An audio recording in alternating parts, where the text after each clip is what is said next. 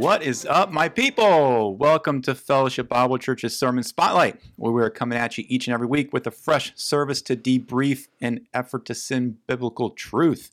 What better way to do that than the power of conversation? I'm Mark Francis. In the host seat with us today is Miss Rose Locke. Yeah, thanks for inviting me. I Last love being here. Yes, I'm glad you like it. You know, it's exciting to have different voices, different perspectives. And I think last time you were here, we recently kind of new grandmother announcement. Yeah. So how is that life going these days? It's going great. I just got off the phone with my daughter and she's doing well, but she's in that cycle of, eating, burping, sleeping, eating, burping, sleeping. I can identify it. It's kind of where I'm at now. The first 6 weeks or so, that's all it is. That is the voice of Pastor Mark Carey with us once again. How are you? Good. Good? Yeah. Second childhoods are always good. Well, we are excited to dive right into the conversation today. And I'm going to interrupt for a second because I can't let it go. Okay.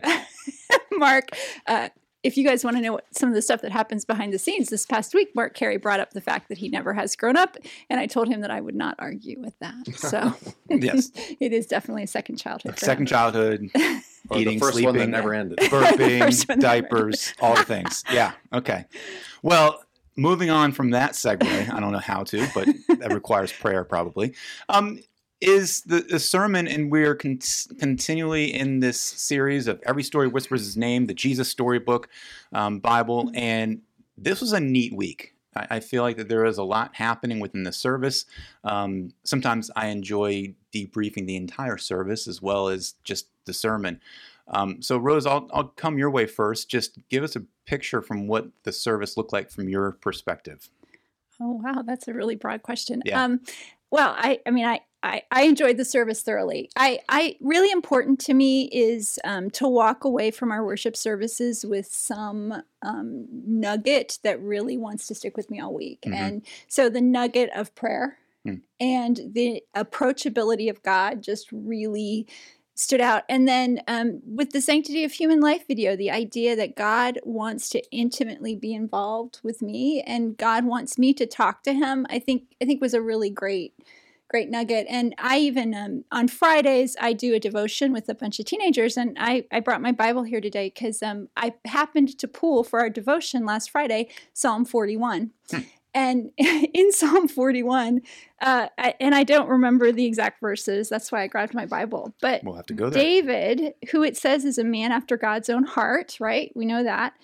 David actually says to God, help me find it, guys. Maybe it's the wrong Psalm. 42. I said 41. It's 42. David says, give me bread so that I can go after my enemies. and so I was just thinking about that Psalm, and I was thinking about how David, we all know that it's God is the one who gets to provide justice. That's from the Lord and not from David's hand. But when David was frustrated and angry and hungry, he took that to the Lord. So it made me think about maybe part of David being a man after God's own heart was David actually expressing to God intimately how he felt and why he felt that, knowing that God was ultimately the provider and God was going to bring justice, but David felt like he wanted to have the justice, and it was okay for David to express that to the Lord. And I just really walked away from the service with that reminder that it's okay for me to express my frustrations and my joys and all that I am wholly to God, and that he actually desires that. Yeah, there's a component of how to pray, what to pray for, and then just the need to pray. I mean, I think you had all the packaging of those P's, which unpacked that a little bit for us, Mark. But my takeaway was essentially just the call for our need to have an ongoing dialogue and conversation with God. And so that story of David is just he had such a good relationship with God, he just felt the need to go to him for anything. And I think that's where Jesus was as well in his walk. Yeah, I know you both have good relationships with spouses and with friends. And it's always, there's something invigorating, there's something encouraging, there's something powerful when you go to Panera, you go somewhere, you're sitting down, and it's, even though there's busyness in the aisles or whatnot, all that is removed. You don't even know other people are there, and you're talking about your frustrations, at whatever, at home, your frustrations at work. You might be kind of grumbling about it, but you got a friend who's listening, and an hour and a half goes by, and it's like, it's gone. But there's such an openness and no judging, no judgmentalism. You feel totally accepted, but you're just kind of sharing some of the nitty gritty of life. Yeah. And if we could do that to a friend, why would we not want to do that to with God? Yeah. And I think that's kind of the endearing relationship that you referred to with David, but that I think Jesus had with his Father, and that he invites us to have with our Father. Yeah, and the disciples, I think, really were an interesting picture in this story, where they actually approached Jesus and said, "Teach us how to pray." Mm-hmm. There is something to them that they recognize what Jesus was doing in this ongoing dialogue with his Father, whether it was just going off to the mountaintop to pray, or just having those hours and those moments of time where, where's Jesus? Oh, he's off praying. Mm-hmm. and so the disciples recognized that. Yeah. And so your point in the sermon, like, they could have asked him for anything, like, teach us how to do miracles, teach us how to, do all these other things. But it was, no, show us how to pray. And I think part of the reason what drove that, I really didn't develop this at all, but what they knew of prayer was what the Pharisees were. It was always public. It was, ostentatious. It was, loud and religious and formal and things like, and Jesus just had this personal. He'd go off by himself to pray.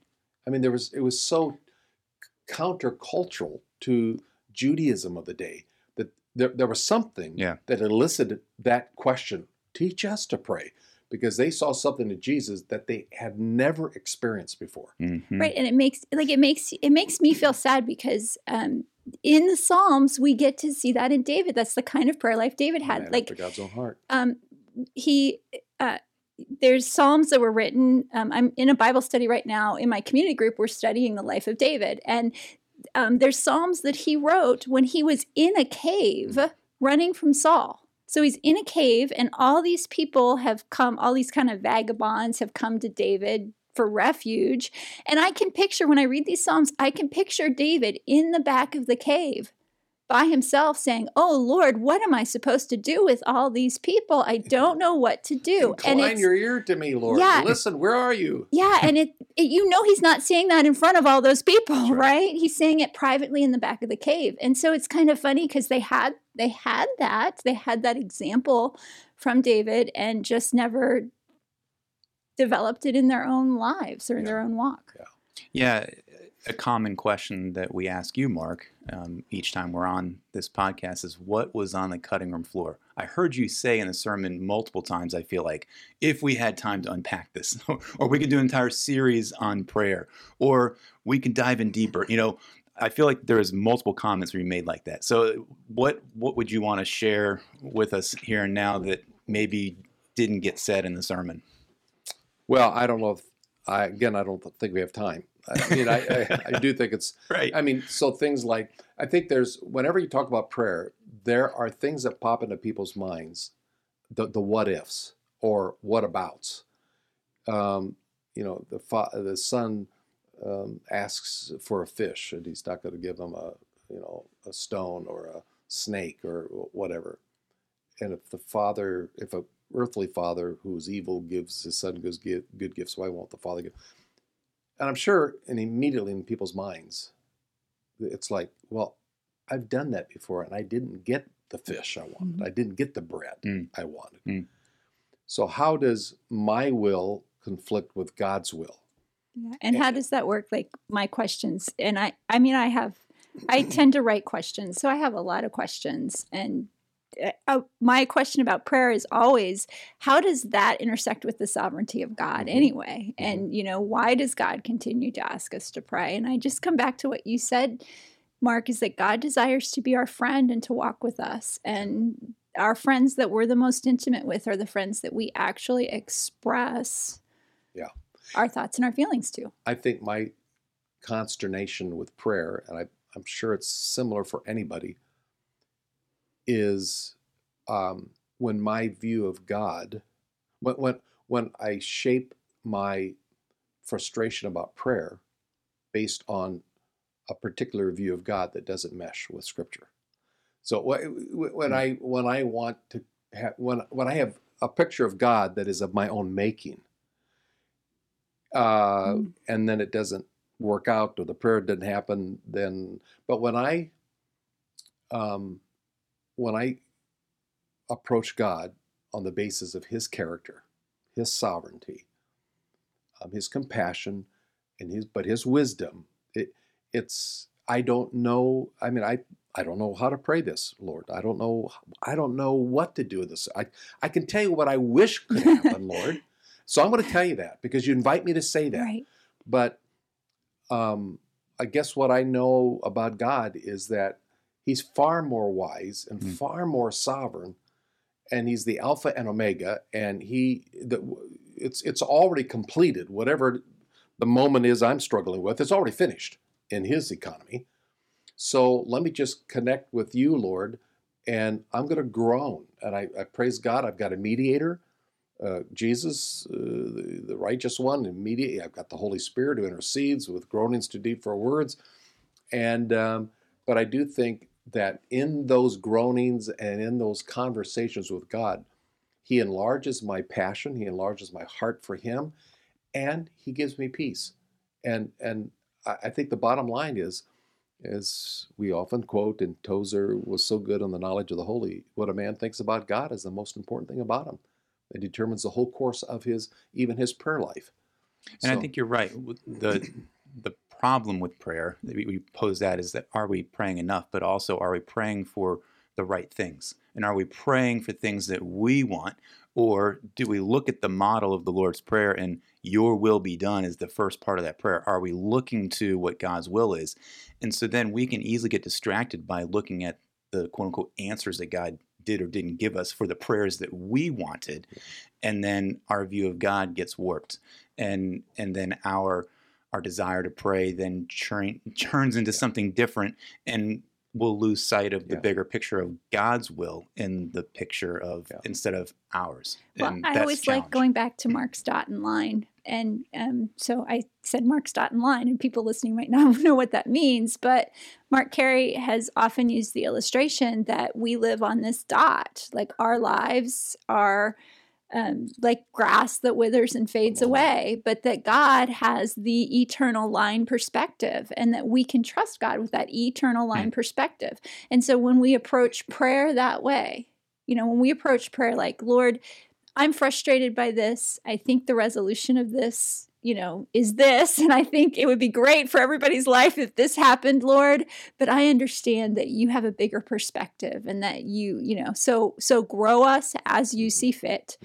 And thank you for the opportunity to share those things with you. And when we approach prayer that way, it brings us a sense of peace. And it's a shocking thing to think that God is more interested in our holiness than He is our happiness. And so He is in the work of conforming us in the image of His Son, so that He will receive glory through our lives, and that's His passion. And when my passion doesn't measure up to His passion, guess whose passion wins out? His will every time. Well, that can be a setup for my disappointment or my whatever, or I'll push away from God for a while or whatever. When we understand God's heart, when we understand His infinite love, His incomparable grace, that His operating procedure to His humanity, His creation of humanity, is grace. It's always on the basis of grace. When when Moses, was sitting in the cleft of the rock, show me your glory. God passed by, gracious, slow to anger, abounding in loving kindness. That's how he revealed himself. That's always how God reveals himself. So if I start with that understanding, when I meet with him, there's something already encouraging and comforting to know that I'm going to before the throne of grace of the one who loves me, with his unfathomable love. Right. And honestly, I think, Mark, what you've said is so key to our prayer lives, because I think if I have a sin in my heart, or I'm harboring bitterness, or I'm, just list the sins, jealous, greedy, prideful. If I have any of those things in me, I can tend to want to hide from God. I can tend not to want to have that conversation with him. But if I remember what you just said, that God is always going to deal with me from a place of grace and love, then sharing those things with him actually becomes freeing, and then actually allows us to move past those things that can be barriers to relationship, to praying for other people. Right. The psalmist says, "Oh, taste and see that the Lord is good." Don't run from him. Okay, so yeah, you messed up. You violated. Your life didn't measure up. Well, go taste and see that the Lord is good. He's gracious. Don't run from him. Run to him. Practical example that's coming in my head. Several years ago, a family at a different church in town had someone who was sick. So take the approach of, we're going to pray for our sick family member and pray that God heal them. And over time, through all their prayers, God didn't answer that prayer, and the person passed. And I remember working with some of those family members and saying, okay, God is still sovereign. He's in charge. They struggled. There was a real wrestling with God because of that. Some of the family members even walked away. And then I look in the contrast of, let's pick the Den Hartog family. And they had the exact same prayers for Don's daughter, Christy. God didn't answer those prayers the way that they wanted, and her health and faded, and she passed.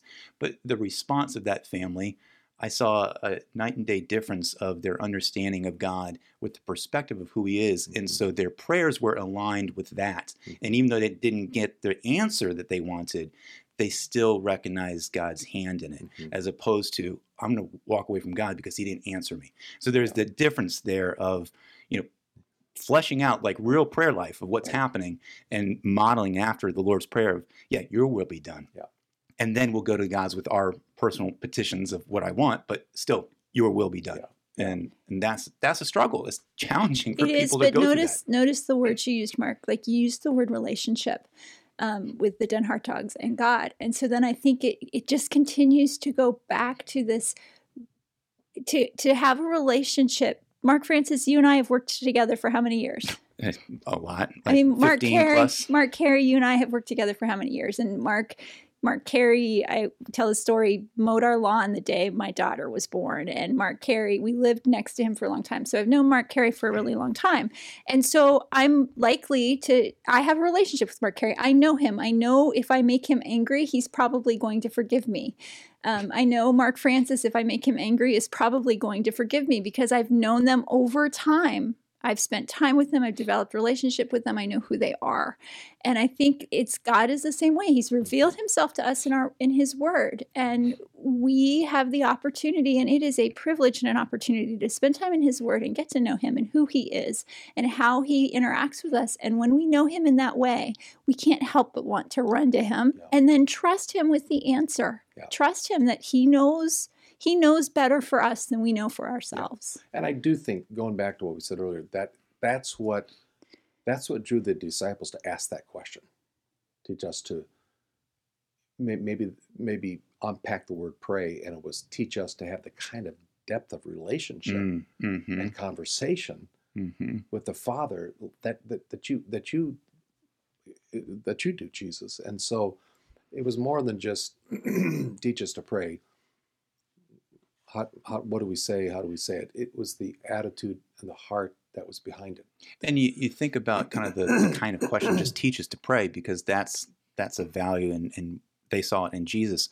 But I'm also thinking of other questions. I know, Rose, you have several questions, but plenty of believers out there would say, does prayer work? Absolutely, prayer works. And they're viewing prayer, again, as a transactional kind of conversation with the Lord, as opposed to an ongoing dialogue and relationship, instead of just saying, I'm going to come to God when I need something. It's a transaction related thing. I'm going to go to him and then I see it working. Yeah. And so the question, does prayer work? Well, that's not the right question. Right. It's looking back of what's the relationship and is that ongoing dialogue. Are you trusting in God each and every day, each and every moment with a dialogue of, God, is this the right choice? Yeah. Is this the right thing?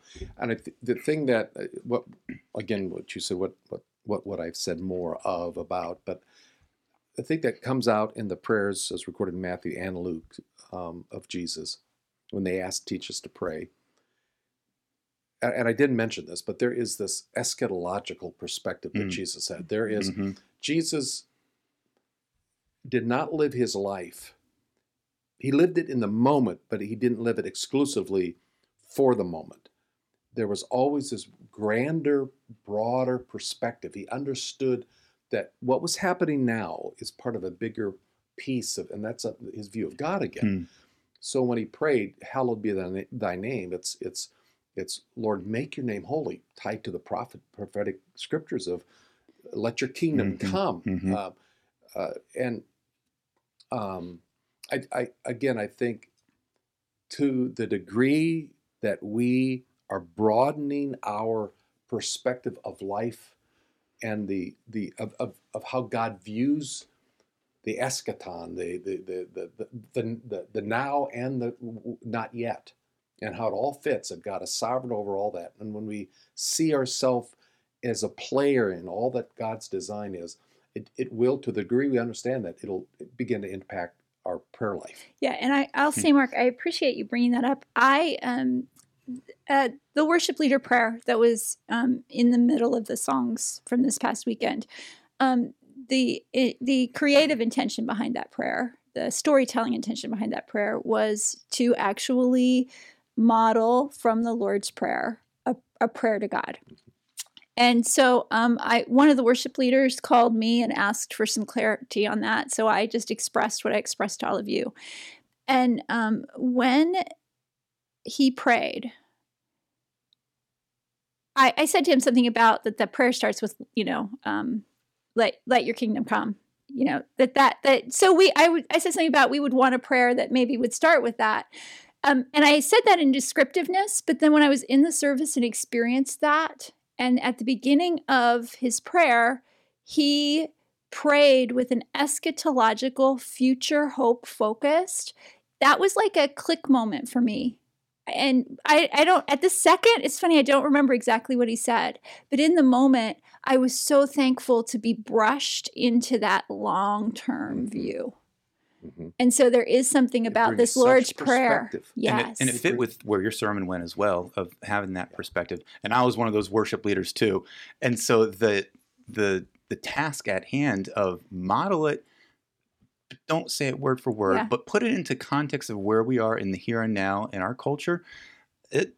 I wrestled with that, and in my mind probably modeled that prayer at least 25 or 30 times to where it was something that was more natural.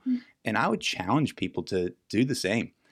Study the Lord's Prayer, look at it in its context, unpack it on your own, and find ways of how you can model that. We did that at our community group last night. It was, we talked a little bit about the sermon, but then we just wrestled with phrase by phrase by phrase. What does this say? What does it mean? Let's put larger phrases to it to flesh it out. And we walked away, wow, okay. And then we prayed. Then we went around the room and we all prayed and went off to that model of what we did. It was an interesting thought for me in those moments because, we all like the old like Acts, adoration, confession, models of prayer and things like that. Which are good. Yeah, I had never heard a model of prayer. Maybe there's one that exists that talks about,